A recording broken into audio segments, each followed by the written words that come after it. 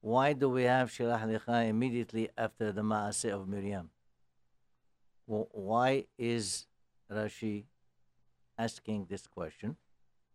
Perhaps that is the chronology. Perhaps that is the right order. As it turns out, really it was not the right order. What happened was the following. You recall in Perek 10, Pasuk 11, the Torah says that there was the 20th of the second month, which is Iyar.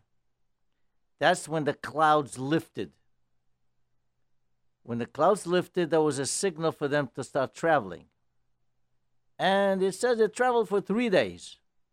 The 20th, the 21st, and the 22nd. And the 22nd, they camped at Paran.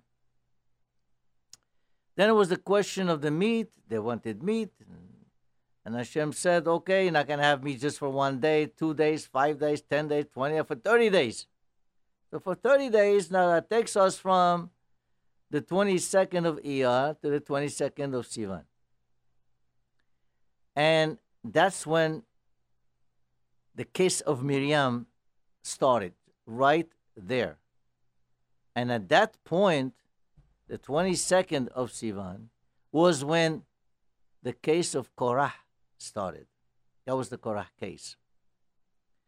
After 7 days, now we have the 29th of Sivan. And if you add 40 days to that, it'll come out the 8th of Ab. And that's when they came back. The Meraglim was sent on the 29th. And then they came back on the 8th. That's 40 days. That same night was the night of Tisha B'Av.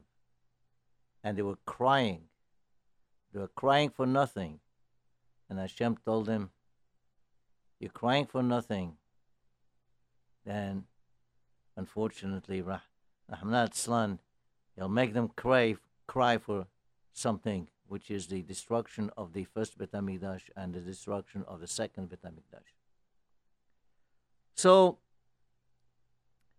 it was really that's why the question, Rashi is questioning why the smichut, because really the case of Korah was before, and if the case of Korah was before, and it is not, and now you have Shelach Lecha, which is the Meragelim, before, it must be there's a reason for it, and that's why Rashi is asking why is it put before. At any rate, what we have here is Moshe Rabbeinu sends 12 Meraglim, all Chashuvim, Anashim Chashuvim. At the beginning, they were leaders and so on. And to make the story short, they came back and 10 of them gave us a bad report. Only 2, Yoshua and Caleb, they did not side with them. The 10 people spoke Lashon Hara about Eretz Israel. Now let's understand, first of all, there's 2 things we're going to have to discuss today, and that is, what is the sin of the Meraglim, and why do they deserve mita, death? Why do they deserve death? Now, what did Moshe Rabbeinu ask from them? He said, Uritem et haaretz mahi, look at the land, et ha'am hayoshev alea, look at the people. Are they strong? Are they weak? Are they few? Are they very numerous? Also, what about the land? Hatovahi imra'at. Do you have fountains there? Do you have plenty of water which is needed? Habemachanim im b'miltzarim. Are they have walls around them, or no? They're so strong they don't need the walls, and so on and so forth. This is what Moshe Rabbeinu asked from them. When they came back, they gave a report. Now, the report itself, there's really nothing, there's no lies in the report. The report seems to be correct. He says, the people are strong.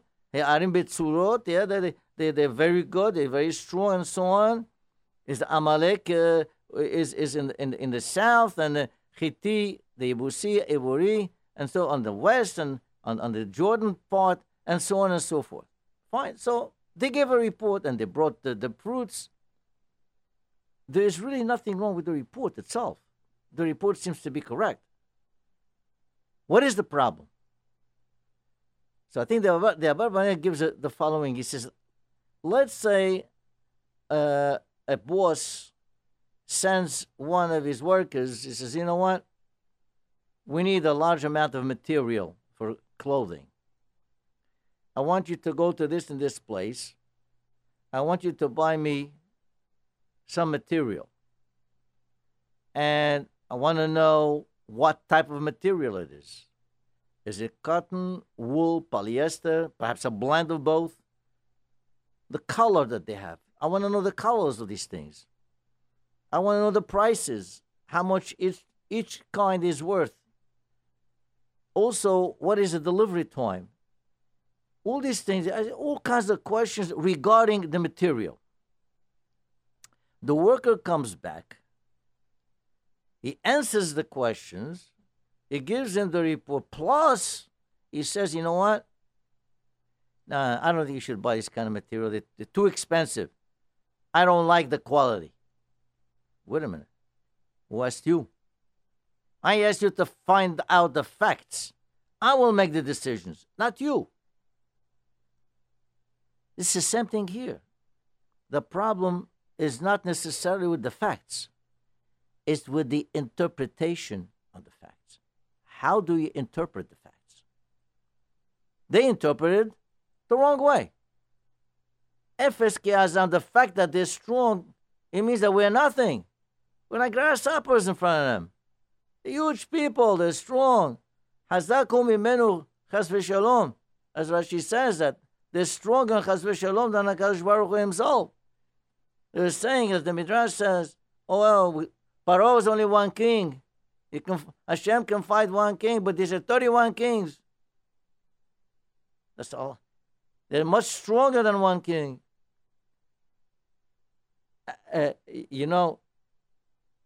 Just to give you an idea, there's facts and there's interpretation of the facts. There are two great or famous news station. One is CNN, everybody knows CNN. The other one is Fox News. Now, if you listen to both of them, you'll see that they report the facts as they are, but their interpretation is way, way different. Go to a different station, different interpret. The facts are there. They don't argue with the facts. Yes, this is what happened, but how do you interpret that? They interpreted in a way that was kefirah. How could you say that the 31 kings are going to be stronger? We know from later on when Yeshua went ahead and he fought the 31 kings, it was not a big deal. Okay, it was not easy, but with the help of HaKadosh Baruch Hu, they were able to conquer them, no problem. So we see that whatever they were saying really was like a boomermeister. It's malarkey. Doesn't make any, it's nonsense. We do know that. But they wanted to stay there. They figured, as some commentators say, they go to Eretz Israel. They're not going to have the same leadership, authority that they have now. They're going to be like nothing. So they thought about themselves, and there are other reasons for that. But this was kefirah. Now, another question is, they spoke Lashon Hara. The Torah says, Vayamutu motzi'e debat haaretz. They spoke Lashon Hara about Eretz Israel. And Hashem killed them. Question is, where do we find that the punishment for Lashon Hara is death? Now, we don't find that anywhere. You look at Parashat Metzorah, you'll see that the reason when a person becomes Metzorah is because of Lashon Hara. Oh, he gets Tarat, fine. That's Tarat, let them get Tarat. Also, as Rashi says at the very beginning of the parasha, that these people, they heard and saw what happened to Miriam, and they did not take a lesson. What happened to Miriam? She said Lashon Hara, and she was punished with Tarat. So let them be punished with Tarat. Why are they being punished with death? And here, there was a question once that was put to a Rav, and the question was, if we have a minyan where, let's say, 8 of the people in the minyan are Shomrei Shabbat and 2 are not, is it okay? Is it okay? Is that people can, you can pray, you can count them with the minyan? And the answer was okay, yes, they can. And they bring a proof from where? From here, from the Meraglim. What is the proof? The Gemara asks, Menayin davar shebakdusha. Where do we know from? That when you have a davar shebakdusha, like Nagdishach, for example, or Kaddish, or Barechu, all these things, you need 10 people. How do we know we need 10 people? Where do we know this from? And the answer is because it says, V'nikdashti betoch b'nei Yisrael. Kedusha, v'nikdashti, I should be, mikudash HaKadosh Baruch Hu, betoch b'nei Yisrael, toch. There's a word toch. And the Gemara learns from what we call a double Gezerah Shava. A double Gezerah Shava from the case of Korach and the case of the Meraglim. I don't want to go into the small technical details, but suffice it to say that we learn from this case of the Meraglim also that you need 10 because there were 10 Meraglim that said that spoke Lashon Hara, so there were only 10. So we see we have 10 here. And because it says Toch over here, and it says Toch by the Korach, and then it says over there, it says Eda Hara'ah, and it says Eda, so that a double Gezerah Shava. So essentially, we're learning from these people, and they're 10. Therefore, Davar Shebak Dusha needs 10. But now you're learning Davar Shebak Dusha, you need 10 from them, from the Meraglim, and the Meraglim or Reshaim. The Meraglim or Reshaim, so obviously, if people are not Shomer Shabbat, then you can count them. This is the Re'ayah that was brought up. Was a question on this Re'ayah. The question was, but it says later on, Parashat Devarim, Vatashuvu Vatibku. Vatashuvu Vatibku, meaning they made Teshuvah, they were crying. And we know Sha'arei Teshuvah, and then in Alin, they don't close, Sha'arei Dema'ot, and so on. But HaKadosh Baruch Hu did not accept their Teshuvah. It was not accepted. What's the whole why? What's this whole thing about? To that point that even the teshuvah is not accepted.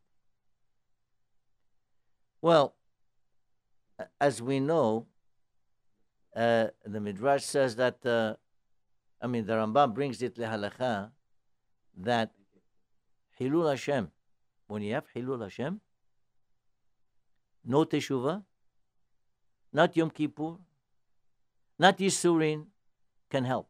Only Mita is mechaperet. With Hilul Hashem, Rahman Atzlan, only Mita is going to atone for that kind of a sin. Now, I was told that from Rabbi Moshe Feinstein, Alav Shalom, that these people here, and it does make sense actually, this Meraglim, were not just Lashon Hara. This Meraglim have a din of Mesit Umediyah. What does that mean, Mesit Umediyah? That's a person, Rahman Atzlan, who tries to incite people to do Avodah Zarah. God forbid. Mesit Umediyah, his punishment is death. No Rahmanut. That's his punishment. These people, they were inciting the whole Klal Yisrael, to the point where everybody was crying. Everyone was crying. And HaKadosh Baruch Hu told them, you're crying now for nothing. Wait, there's going to be a time you're going to be crying for something. This is the din of Mesita Medea, and therefore, that's why they had the punishment of death. But we have to understand something, Rabotai. Chilul Hashem is very bad. It's the worst. But there is something called the opposite of that. And that's called Kiddush Hashem. Now, we have to strive at all times to see to it that we do Kiddush Hashem. And Kiddush Hashem, sanctification of the name of HaKadosh Baruch Hu, is not with your fellow Jews. It's also with the Goyim, with the Gentiles.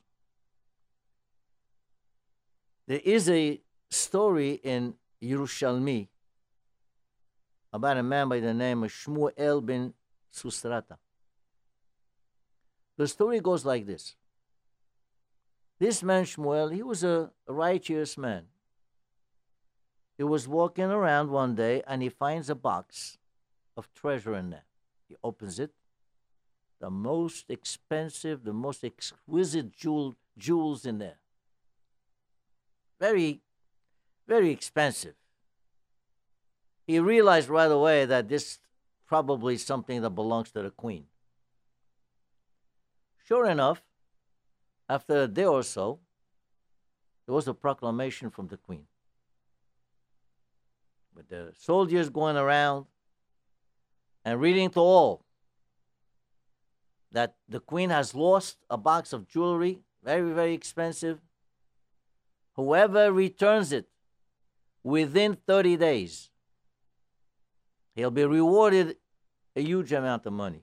Let's say something equivalent to $500,000. A huge amount of money. However, if they do not return it by 30 days, after that, the queen will send her own soldiers. They're going to go from door to door, and they're going to look inside every single home. And if they find it, that person will be severely punished. So, this Shmuel hears about all these things, but he doesn't act, doesn't do anything. Fine, 5 days go by, 10 days go, 20 days, 30 days, doesn't return it. After 2-3 days, after the 30 days, when the soldiers started to look around, he takes the box, he goes to the palace, and he tells the guards, I want to see the queen. What for? I have a treasure box for her. Oh, they let him in right away. He goes in, shows it to the queen, and says, yeah, that's right, this is the box. But let me ask you a second, wait a minute. Are you okay? I'm okay. Do you hear well? I hear well. You see well? Yes, I do. Well, didn't you hear all these proclamations that after 30 days there's going to be a severe punishment? Yeah, I did. So why didn't you bring it?